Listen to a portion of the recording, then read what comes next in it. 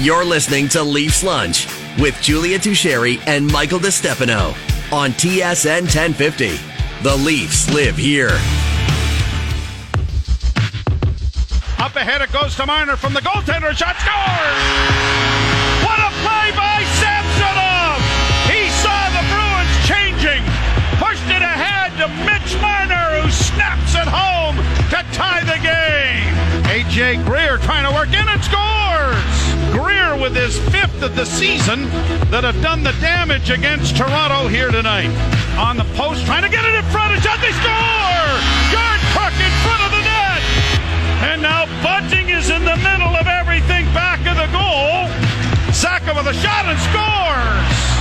That is not what you wanted to happen there. Let's get it into the slot, a pass and score! Pavel Saka was right at the side of the net, and he was unmarked. And a lot of the faithful are starting for the exits. Well, not very faithful, in my opinion, if they're headed for the exits. But I understand the traffic downtown gets bad, and it was 5-2 last night for the Boston Bruins at Scotiabank Arena. As we welcome you into Leafs Lunch on TSN 1050, Julia Tucheri and Mike DeStefano with you. Talk about Groundhog Day, AB. I know both games this year have been really close, but I don't know if we'll ever truly be removed from the emotional wounds that the Boston Bruins have left upon us as a city, as a fan base, as an organization, as the Toronto Maple Leafs. Especially, third periods in particular, right? Third periods it's a touchy subject. Yeah. And last night, it's exactly what happened, right? Like, clearly it wasn't 4-1, right? It wasn't that. But, like, the Leafs last night, I don't think the score is indicative as to how close that game actually was, surprisingly. Like, they were in it until pretty late into that game. Like, it was 2-1 after 2 periods. You could get into that game, and then it was 3-1, 3-2, 4. That fourth goal, though, that Samsonov allowed, can't happen. Can't allow that goal. Zacha, it's like 50 feet out, seeing eye shot. That was a weird goal. He didn't have a good night, I think. That was one of the takeaways was, and he's been great all year, so he was due, I guess, for a bit of a stinker. I mean, I guess the game he in was Ottawa, electric but in the first period, though. You got to admit that there was a couple in the first period that probably should have been behind him. Oh, absolutely. I think there was like the one Hall really early. He had a good opportunity. Pastrnak had a couple good chances. Pastrnak, after he absolutely walked Morgan Rielly and made him look silly, and then stops him on the breakaway. That was a really good save. And I think there were some faint Sammy sounds. You think? Does Jonas think he thinks? He may thinking whatever he says. The things I think. There may have been some Sammy chants, very faint though. So it's not catching on mainstream yet, but there are some people out there that are giving him some Sammy love. I did hear it. I like it. Only was around in the first period, because then it dropped off after that. Like that was the big difference last night. Like goaltending, right? Linus Ullmark. There's a reason why he's the Vezina front runner. There's a reason why he's going to the All-Star game. And all of a sudden, you look on the other end. Not a good night from Samsonov. I 4 out of the 5 goals probably want back. Yeah, we're going to have Craig join us in the next couple minutes here, Cam Jansen, a little bit later on in the show, AB, but I don't know, it's just kind of a sad taste in our mouths today, headed into the All-Star break, and you're not going to put too much stock into this one because, the guys were half mentally with Craig Button in Cabo for the latter half of that game, at least. Yeah. So, I don't know. Like, what are we really ultimately, do you think, going to take away from this game? Like, did you feel like it was a benchmark game the way we were teeing it up to be? Is there anything specifically? And I know we'll get to it with our stays and our goes, but yeah, it's tough to, I guess, evaluate it just knowing that like Austin Matthews wasn't there, and Matthews was such a big part of both of the games prior that they had played this year. The first one in Scotiabank, he scored the lone 2 goals in the 2-1 win, right? Yeah. He was a big part of the game when they were in Boston a couple weeks back. So you take Austin Matthews out of the lineup, like it's going to it's going to hurt you, obviously. So it looked like the league. I think Mark Masters actually put it best. I was listening to him on SC last night, and he said that the Maple Leafs, specifically in the third period, looked like a team without their best player playing the best team in the league. And that is kind of what it looked like in the third period there. They just lost their focus, and maybe they did have an eye on Cabo or Miami, whatever it may be, where the Bruins, a well-oiled machine, a focused veteran group, they definitely were not thinking ahead. That was a team that was motivated. They lost 3 straight for the first time going into it. And when they had a 2-1 lead going into the third, they said, all right, let's not coast. Let's, put the foot on the gas here and make sure we come away with the win and snap the skid going into the break. Yeah, what was the stat there? They hadn't lost 4 in a row since something like 2018, 2019. Crazy. So it wasn't likely that they were going to drop that one last night, especially with Austin Matthews out of the lineup, and that was the case. Also worth noting, I think, AB, that Samsonov, I forgot to mention, was under the weather yesterday. So we'll give him the benefit of the doubt, especially after such a good first period that he had. And with that, shall we bring him in? Our TSN hockey analyst, all the way from, not Calgary, from Cabo right now, Craig Button, our Cabo correspondent here at TSN. How's it going, sir? It's going good. I'm on my break. I love think it. The music we're hearing is actually coming from Craig's end. Can you confirm, Craig? Is this coming from your end here? I don't know. Sounds like it's coming from your end, not my end. What's the day-to-day routine, Craig, in Cabo? Is it you wake up, you go to breakfast, then you play a little pickleball? Has there been golf involved? Give us the day-to-day Craig Button routine in Cabo. Yeah, well, it's totally laid back. I mean, there's no bad days. You just wake up and let the day unfold as you see it. My daughter and her husband, they went diving this morning. They went golfing the other day. We played pickleball. We've been by the beach. And just lounging. That's what we're doing. We're lounging, and there's no clock. You just kind of just let the day unfold, and when the sun goes down, the stars come out, and just takes you into nighttime. That's such a great line. I go from Corona sunrises to Corona sunsets. Nice. It's Staying away from the line. tequila sunrises. The tequila sunrises could get a little dangerous, so I appreciate the staying between the lines, Craig. Yeah, oh yeah, you have to.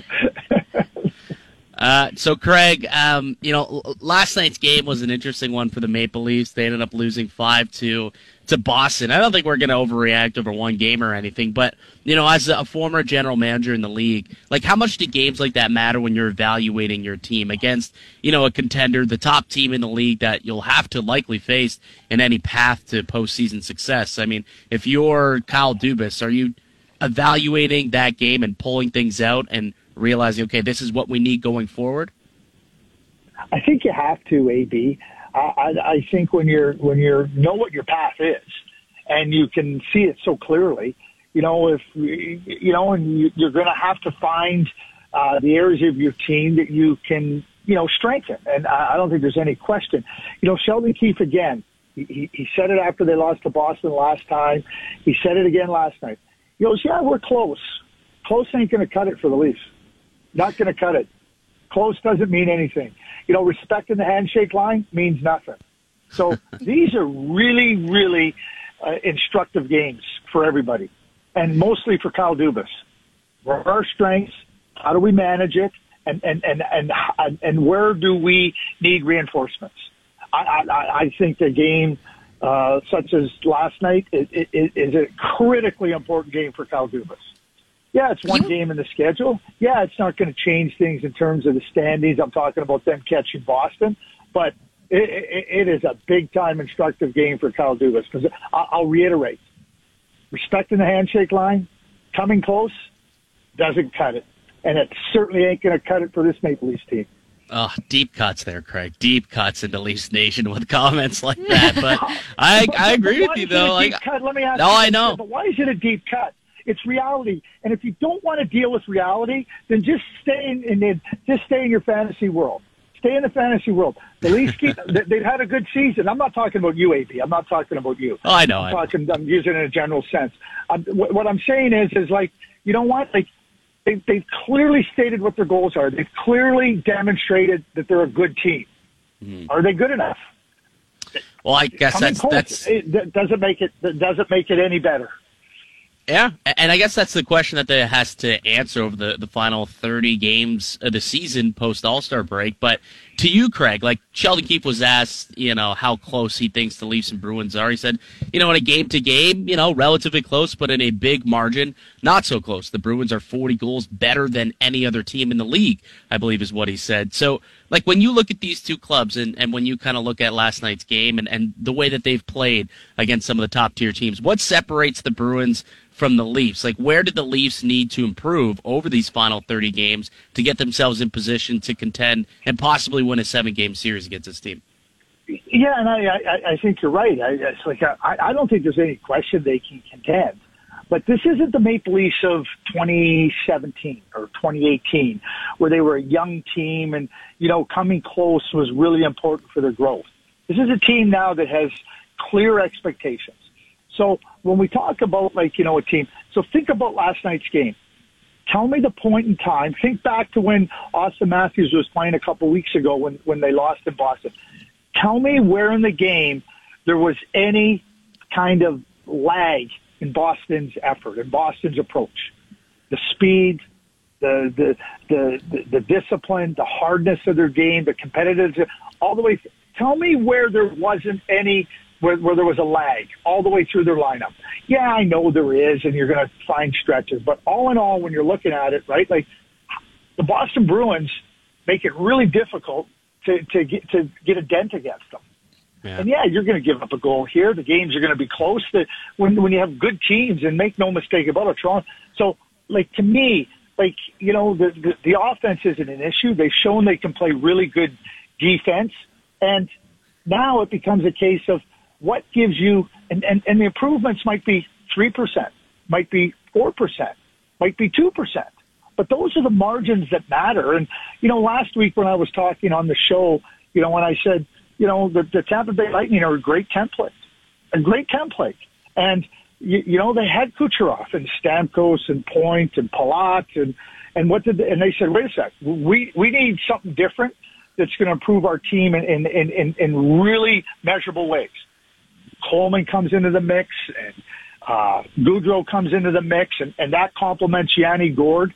And I think that's where the Toronto Maple Leafs have to find a way to become a harder team to play against.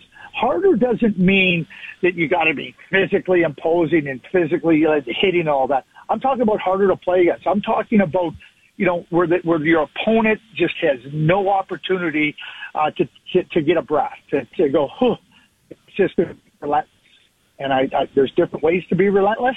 And I think that's where Kyle Dubas has to look at his team and say, this is the areas where we can strengthen our team and look at different types of players that can fill that role.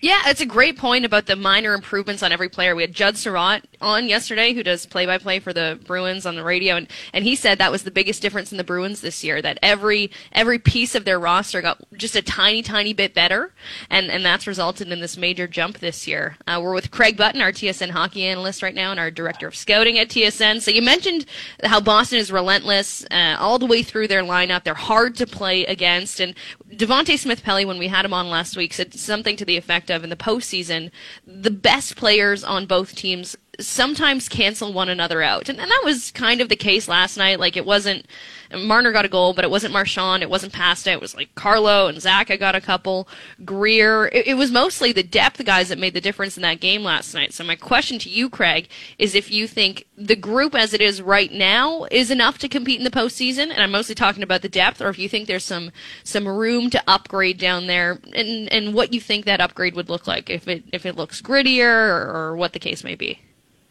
So I'm the first thing I'm going to do, I refute that the best players cancel each other out. And okay. all I'm going to do is tell you, if that's the case, why are the best players the ones that always win the Conn Smythe Trophy? Why are the best players always the ones that lead the playoffs in scoring? So I think you can look at that in two different ways, right? So you can say cancel each other out. Like last night, I would say it was from a lack of production. But, sometimes it's they keep up with each other also. So then it's, okay, what type of secondary scoring right, if Austin's getting 3, right? Marchand's getting 3, and they're going back and forth. But then Zaka gets 2 and Engvall gets nothing. Now you got a 5-3 hockey game. Yeah. Yeah, you're right.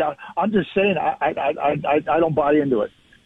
I think that every player on your team needs to play to the best of their abilities. I don't think the best players cancel each other out because, when you look, you need to be deep in your lineup. I'm not refuting that.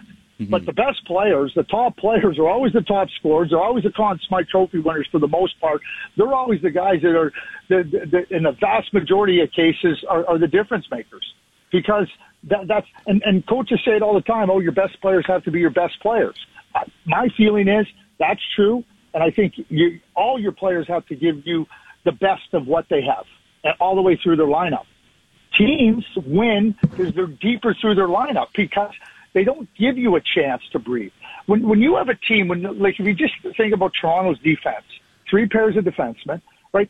Tell me where they can sit on the bench and think, okay, next shift will be a little bit easier when you're playing the Boston Bruins. They never have that luxury.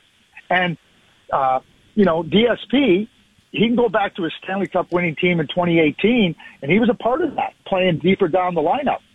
Teams didn't get a chance to get a breather against the Washington Capitals all the way deep down the lineup. Yeah, players chip in and score, and they add some important goals at different points in time. There's no question about that.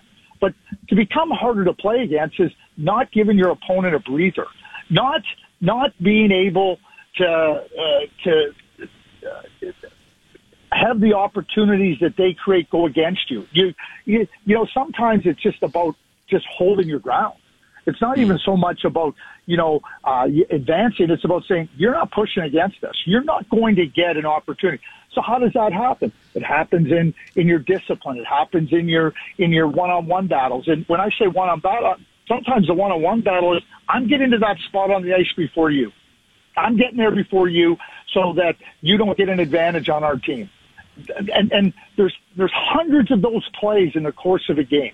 And in the playoffs, they become magnified because you've eliminated 16 teams right from the beginning of the playoffs. And as you go deeper, obviously, the better teams are moving on, or the teams that are playing better move on. And you never know what play is going to be the most critical or the most important. So you better treat every one as critically important. And that requires a discipline. It requires a real significant, what I call digging in. And you don't have to be big. You don't have to be, it's not just about finishing your checks. It's not just about blocking shots. It's about everywhere. Everywhere, those details and those disciplines of making it hard. And you can make it hard with skill. You can make it hard with physical play, with size, with speed, with quickness. All those types of things. All those areas of your team can become stronger. And to your point, Julia, like they talked about, like what Judge said was just moving a little bit further, 2% better. That becomes significantly, significant come playoff time, and certainly in the big games. So I guess what I'm asking more so when it comes to the Leafs' depth is, do they have the characters in their bottom 6 to make it hard every shift and to be ferocious on their opponents and dig in when it comes to the postseason, if you think so? I don't think they do. And I don't think their blue line. I think they need a little bit of help on the blue line. I said last week, I think they need a second line or a first line left winger or somebody that can play on the first line. That's nothing against Michael Bunting, but you know what? If I looked at their team and said, what would be the 3 areas that I would like to add to their team? A size left winger to play with Tavares on that line. That would be one big priority. A third line center with some size and some weight, and a Jake Muzzin type defenseman on the blue line. Are those all possible? With the salary cap situation, not. So how do you prioritize, those areas of your team and how do you achieve those goals? That's how I look at their team, and I think that would give them like a real significant advantage. So let's look back. Let's look back last year. What did Colorado Avalanche do? Josh Manson. Yep. Then they add Arturi Lehkonen, speed. Arturi Lehkonen isn't a big guy, but he adds that speed element. Andrew Cogliano, speed, helps out your fourth line. Now you're deeper. Now you got more things to throw at an opponent. And then you think about the Tampa Bay Lightning. They had Brandon Hagel. They had Nick Paul. And those are your 2 Stanley Cup finals. Like the players I just named are not players that are going to, wow, can you believe what they just did? They're significant, though, to improving your team in those areas. And I think that's what the Toronto Maple Leafs have to do to put themselves in a better position to beat the Tampa Bay Lightning first and foremost. And if they can do that, they can get past the Boston Bruins. But, Julia, I don't think they have it right now. Yeah, it's a conversation that we were having yesterday, and we're using, actually, Rasmus Sandin in particular as kind of a player to look at where, could they use a different elements, on the back end. And last night, I don't think he had a good night. He was a -3 alongside Timothy Liljegren playing against the Boston Bruins. And you could just look at this team and realize, okay, do they have that element of physicality on the back end that you talk about, that Jake Muzzin replacement? And, sometimes the conversation we were getting into was maybe the upgrade isn't necessarily a skills upgrade on Sandin, but you can upgrade kind of the minutia of your team in complementary ways by adding that a different element to your lineup. Totally agree, AB. And, again, so I'll take you into a little bit of an opponent's scouting preparation for the Toronto Maple Leafs. So Beautiful. Without a Jake Muzzin type, we're just going to zero in. It's a 7-game series. You're in for a longer series, right? We're just going to zero in. We're going to try to reduce Rasmus Sandin from game 1 to game 2 to game 3 to game 4. How are you going to do that? You're going to make him turn for pucks. You're going to be hard on him, when he's on them. You're going to put pressure on him. You can hit him, or you can just force him to have to expend a lot of energy. Lean on him. Get to the front of the net. Lean on him. Lean on him. Lean on him. That's where size can help you, and size matters. Make no mistake about it. Size matters. So now, by doing that, Rasmus is a good player. Rasmus is a talented player. He's a competitive player. He's not going to fold, but you're trying to wear him down. The player. If you got players that are going to fold, then you got nothing. And I don't worry about the Leafs in that regard. I don't think they're going to fold, but can you wear them down? I definitely think you can. And I think that's where you look at a team like the Toronto Maple Leafs and go, this is where we're gonna grind them. This is where we're gonna try to exploit them. And it's not about running them out of the rink or all this big hits and physicality. It's just about constant pressure. Make them feel pressure all the way through, regardless of who's out there. If you got speed, pressure them with speed. If you got size, lean on them. If you're going to be physical and hit, then hit them. But all those things just coming at you all the time. It's a series, and you're trying to get to 4 wins. That's what you're trying to do. And through that course, you're trying to get to a spot where you're wearing down your opponent. And that, to me, is to your point, AB, that's where you try to add different elements, because you're also going to alleviate not only a little bit of the pressure on those players that the other teams may be trying to spotlight, but you're also taking the burden, because now Morgan Rielly might have to do more. And then what does that mean? Now that's where you're trying to, take a team, and when I use the word reduce, you're trying to reduce the effectiveness of a team come playoff time. We're chatting with Craig Butner, TSN hockey analyst. And Craig, jumping off of that point, I remember a couple of weeks ago we were having a conversation about Matthew Knies and if you would trade a big asset and who you would go and get. And you threw out the name Lawson Crouse, and I wouldn't say scoffed at it, but I was surprised by that name just because it felt as though that might be a little bit of an overpayment for that player, just knowing, the type of prospect and asset that Matthew Knies is. Now, I'm not saying that I still think that, but I'm starting to come around on that only because when we talk about, the Tampas of the world, they seemingly overpaid for the right guy. So I don't know if Lawson Crouse is the right guy, but going back to this conversation that we've been having, maybe you have to give up a little bit to get those, bulkier, bigger pieces in a way. I just wanted to let you know that I'm starting to come around on your Lawson Crouse idea because of that. Yeah, and I mentioned Lawson as a name. Lawson, yeah. I mean, obviously Lawson has term left on a contract. I think he's at $4.3 million. But I even heard Cal Dubas talk about, adding a player with some term that'll be here over time would help them. So, can you do that? I mean, there's obviously going to be salary cap gymnastics and, some calculations that need to happen to add players with term. And that, I know that. But again, we say overpayment. So what is the price of winning the Stanley Cup, AB? Well, that's it. But if they don't win, then you look at it, you got egg on your face. That's the only problem, right? I don't think you do. I don't think you do have egg. Because, you know what? The players, and Serge Savard Sr. told me this long, long ago. The players always know, and they know first. And I'm talking about what they're looking at their team. They know what can help them, and they get excited by things that can help them. Yeah, there's only one team. You're not going to get egg on your face if you're going for it. But everybody says the price of winning is high, and if it was low, everybody would do it.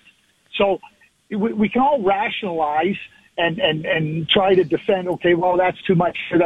I said last week the Tampa Bay Lightning traded Nolan Foote, a first-round draft pick that they held in high regard, and a first-round draft pick for Blake Coleman. They traded a first-round draft pick for Barclay Goodrow. And, oh, my Lord, look what they traded last year to get Bradman Hagel. Like, just look at what they did there. So I'm not suggesting that that you're just willy-nilly in terms of trading. But, you know, I hear a lot of teams, and I've heard it for years, talk about, oh, geez, yeah, we want to win. And when it comes time to pay the price to try to win, oh boy, people are reluctant. And then they talk about how hard it is and everything. So I'm just saying, you're right. I'm just not, like, it's hard to win. And if you want to win, there's a price to be paid. I understand that. I think what I just look like those three in particular. I mean, those put Tampa into a Stanley Cup final and won 2 Stanley Cups with those guys. I think more so looking at it from a Leafs perspective, and everybody always goes back to the Nick Foligno deal. They were trying to win. They gave up a first-round pick to go and get Nick Foligno, and it didn't work out. And now that trade is looked upon much more negatively than it was at the time. But if they had won a Stanley Cup, I don't think anyone's complaining.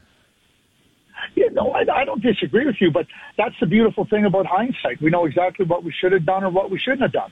Right. You don't get the benefit of hindsight right now, right? Like I know what the Lotto Max numbers were on Tuesday. Guess what? I needed to know them before the draw on Tuesday, not after. Right. So, and that's like I said, it's not about being reckless. It's not about being willy-nilly. It's about understanding. Okay, here's where we're at. Here's what I can do. And like your point about Nick Foligno, like that was the problem with Nick was he was injured. He never got into the lineup and was healthy. And I think we never got the best. The Maple Leafs fans never got to see the best of Nick Foligno. Nick Foligno is playing pretty darn well right now for the Boston Bruins. And you know what's even more amazing about that? He was on waivers at the beginning of the year. Yeah.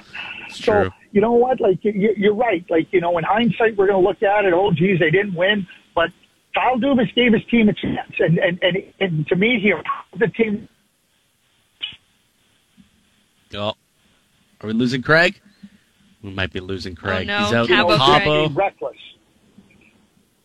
Well, I think we lost you towards the end there, Craig, but I think we got the gist of what you were saying there. And yeah, I believe Kyle Dubas will give his team a chance to win. Like they've got picks and prospects, and let's be honest, there's a window here and a time clock when you look at Dubas and this core. So you know he kind of has to realistically to make a splash or do something to give this team a better chance to win. And based on last night, they're missing something. They're missing something, and he's got to figure it out.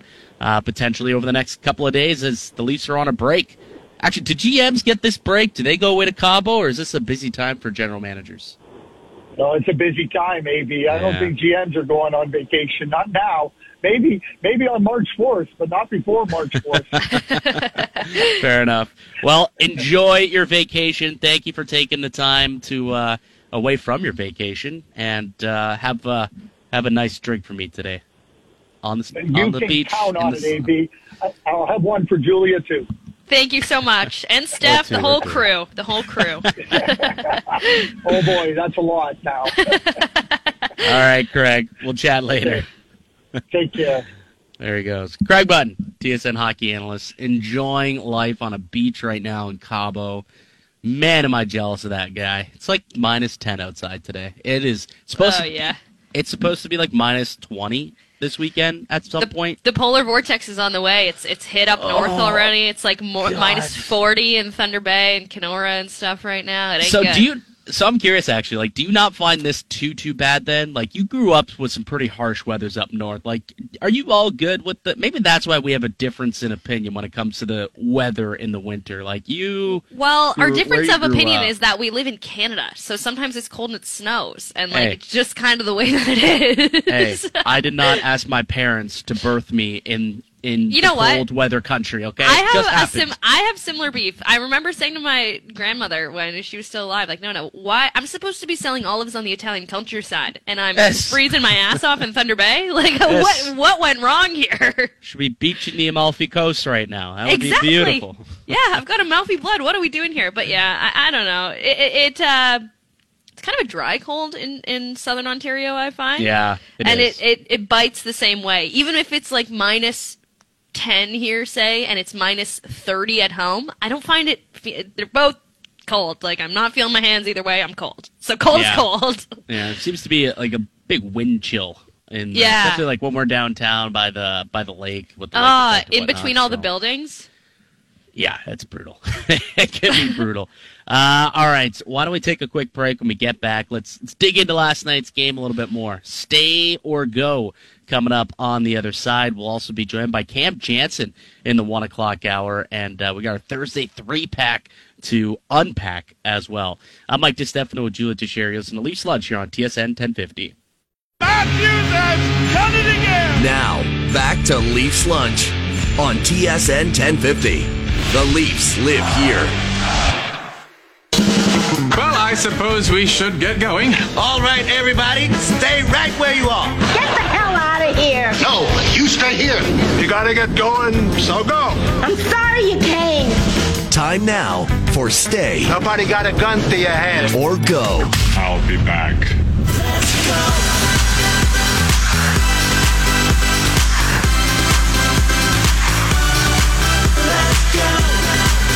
We'll get you out of your car lease today. It's as easy as pie, a piece of cake. Avoid penalties and early termination fees. Visit leafsbusters.com as we welcome you back in to Leafs Lunch on TSN 1050, and we'll start digging back in, AB, to the 5-2 loss last night to the Boston Bruins. Stays and goes. Shall Yep, we start where do you with wanna stay? I start? can't decide what the vibe is. It's Groundhog Day. Like, is that a positive day? Is it a negative day? Well, I think was it Wyerton Willie? He saw he saw a shadow. So does that mean Sorry, we did have... he die? Like, did they replace Wyerton Willie over the winter? What was the 4-1 there? There was groundhog drama this morning. They could do that. Oh, Isn't Nick, he, please tell me. Nick, hop in, buddy. Okay, so Wyerton Willie is one of many groundhogs that do this around North America, but the one in Quebec, his name is Fred.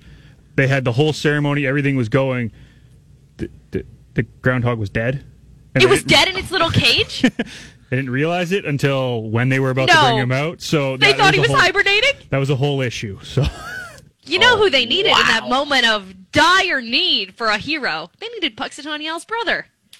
Oh God, let's not revisit that conversation. This is my dad's favorite thing in the world, and my dad a loyal Overdrive listener, so I think that it's like a common theme. I don't think that we can let the OD boys forget about Puxataniel's brother. I'll have to send O-Dog a text at some point today, because that was like one of my favorite things that has ever happened. Yeah, TSN that was. 1050. There's been a lot of like Al's brother nicknames. The Punxsutawney Al's brother was But there definitely was this one whole that notion had some of legs. you like being in a wheelbarrow and O-Dog wheeling you around in your little groundhog costume. Like, Yeah. it's the best thing I've ever heard in my life. It was like opening up golf courses. Like if there Oh was my God. golf courses open up 6 weeks earlier or something like that. Yeah, that was the point of it, I believe. But Or hiring you for birthday parties and entertainment. Oh, right, that was it. Opening up golf courses and entertainment. Because I'd like to hire you for my birthday. It's upcoming, and I'd prefer it if my you were dressed as a God. groundhog at the celebrations. Okay. I just don't see that happening, Julia. But maybe. Now, let's get back in, actually, to the Boston Bruins Maple Leafs game last night. 5-2 loss for the Leafers. Let's start with saves. I think they're a little bit briefer. And I think we both kind of... there's a conversation to be had about the Simmons fight. Like, it probably wasn't necessary for the goal scorer, who's not really a fighter, to get his face beat in. But I think it created a serious momentum shift for the Leafs. Like, Simmons fighting in that moment was like peak Simmons doing his job and creating a little spark for the Leafs team. Well, that's why he's there, right? Yep, that's exactly. why he's in the lineup, to create that spark. It was a very that's when Toronto needed it. I have no idea why AJ Greer granted that fight, though. He just scored, made it 3-1. Momentum's with Boston, and all of a sudden you're going to drop the mitts on the ensuing face-off with the Wayne train, Wayne Simmons. It really didn't make a whole lot of sense to me. We're going to have Cam Jansen on in the next hour, and, he's someone who dropped the mitts 1 or 2 times throughout his career. I got to ask him, why he thinks that AJ Greer had that fight, because you know that Jim Montgomery is looking at him and probably saying, why the hell did you do that? Because, you got your bell rung by Wayne Simmons, but also they gave the momentum to Toronto. They go and they score the goal. Calle Jarnkrok makes it 3-2. And all of a sudden, okay, it's now tilted. They obviously did not take advantage of it, because Zacha scored moments later also to make it 4-2. We'll get into those with the goes. But that was a really strange time to fight for Greer. I still am not sure why he took that fight. Befuddled, if you will. It didn't make any sense at all. It's a good question for...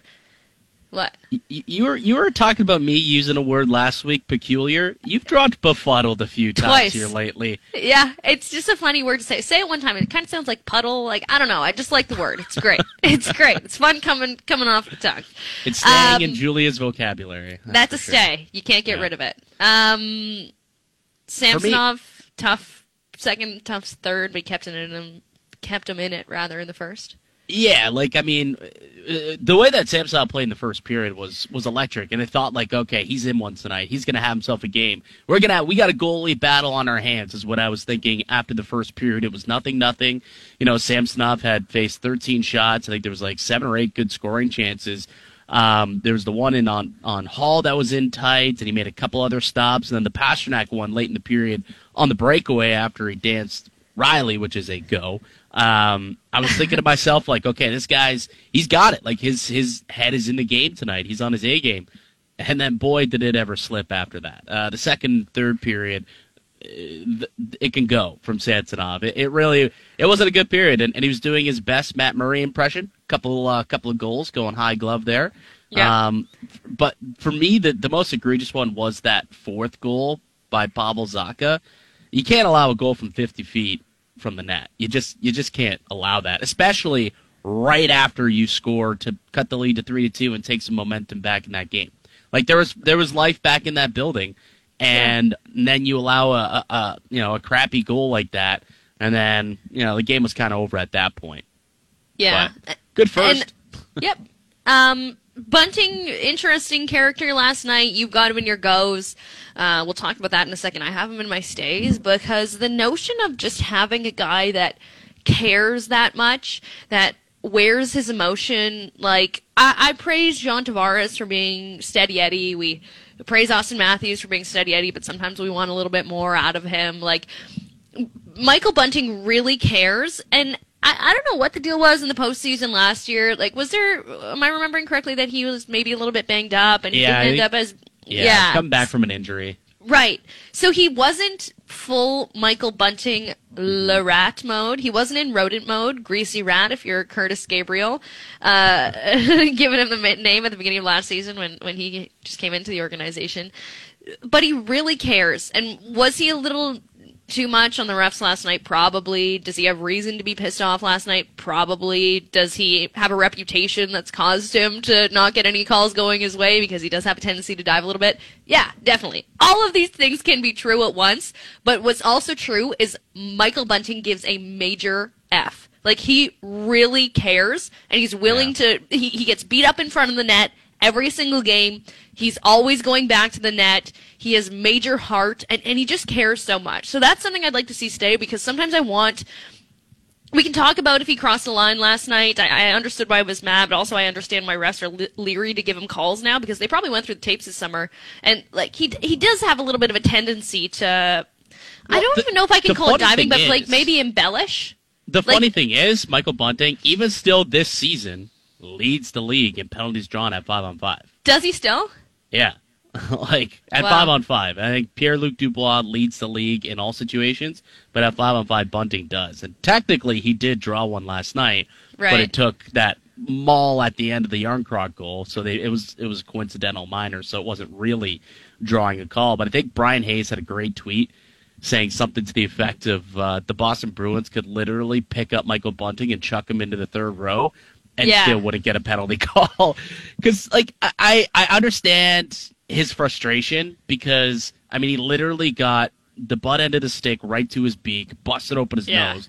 That goes uncalled. And then a little bit later on in the game, he gets hauled down by Brad Marchand going in over the blue line. Like, that was very evidently a penalty. But he gets up and he just starts berating the refs on both occasions. And, you know, you got to think maybe that's in the back of their minds. And he's, again, that reputation starting to build. And, you know, he's whining in a way is the way they might look at it. And it might be costing him some calls like we saw last night. I don't know if that's the case. It kind of seems like it because I don't know how those don't get called. Like from the press box last night, we all saw it and were surprised that they were not getting called. But then, you know, he threw a little hissy fit after those as well. It's like, well, maybe that's why, because he's kind of making the refs look bad. Yeah, fair enough. Like I believe all of these things are true, but what's like true at my core about Michael Bunting is he gives like a bigger F than I feel like anyone on the roster. Like he cares so much. He's always getting beat up in front of the net, and the next shift he's always back in front. So that's my Michael Bunting love for the day. And we can get to even last night. Like he really he was going to the net. It wasn't very successful because, by the way, we were talking about some Hulks that they have on the team. We're thinking, that Derek Forbert cat is a giant human. I forgot about Derek Forbert, but I saw him on his skates last night, and I was like, this guy's a mutant, an absolute mutant. And he was going full karate chopping on the back of Bunting last night. Brandon Carlo was getting in on it too. But to your point, Bunting always went back to the front of the net, so you do got to respect that. I think like a couple of goes for me. They gave up 9 odd man rushes last night, which isn't something that they've been doing of late. They've actually played some pretty solid defense. They've been playing above pucks for the most part last night. Maybe they got a little bit too cute and tried to jump up into the rush, and it kind of backfired on them when it didn't, go in their favor, and they would turn the puck over with guys in deep, a couple poor pinches, and they allowed a lot more odd man rushes than we typically see happen with the Maple Leafs, or at least that we've seen to this point. So that was something that you should probably clean up a little bit, especially when you're taking on teams like Boston, who wait for you to make those mistakes and then capitalize on those opportunities. Yeah. Tough night for a pairing that's been good lately in Liljegren and Sandin. Like, they were fighting it. I thought Sandin particularly looked like he was having a hard time every time the puck touched his stick. And like, I hate to rag on it too much because they've been really good. And you never want to overreact to one game ahead of the All-Star break and without their best player. But Sandin and Liljegren did look a little bit overwhelmed by their matchup last night. Yeah. And I think it reaffirmed the belief that I have that what we talked about with Craig and what you and I talked about yesterday, that they don't necessarily need a more skilled defenseman than Sandin or Liljegren, but maybe they need someone that provides a little bit more, just something different. More was the wrong word. A different element, a little bit of grittiness, a little bit of grease, and maybe just even that calming presence of somebody who's been there. Because as much as we've seen Liljegren and Sandin become real NHL defensemen this season, there's a gap between being a real NHL defenseman and a defenseman who's going to be really effective in a 7-game series versus the Tampa Bay Lightning and then hopefully the Boston Bruins, right? Right. Oh, absolutely. So, there's 30 more games for them to prove to, not even actually, there's probably actually a month. I think we had a month tomorrow till the trade deadline. A month for them to prove that they can do that and they can be that playoff caliber pairing that can go up against some of the top guys.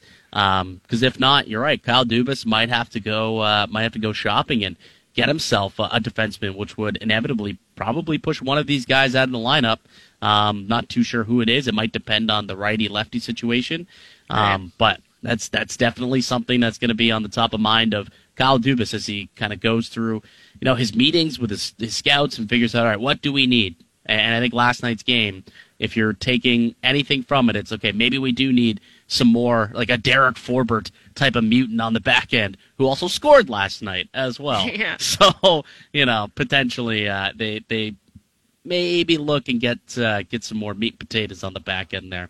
All right, let's take a quick break. On the other side, we got to get into some of the antics that Brad Marchand was doing yesterday ahead of the game. We really do, and maybe even talk a little bit about how this game of hockey. Like, I don't know if you saw this viewership. All right, we'll talk about it on the other side. We got a bunch of stuff to get into, and then we'll also be joined by Cam Jansen in the 1 o'clock hour as well. I'm Mike DeStefano with Julia Teixeira. It's the Leafs Lunch here on TSN 1050. This is Leafs Lunch on TSN 1050. The Leafs live here.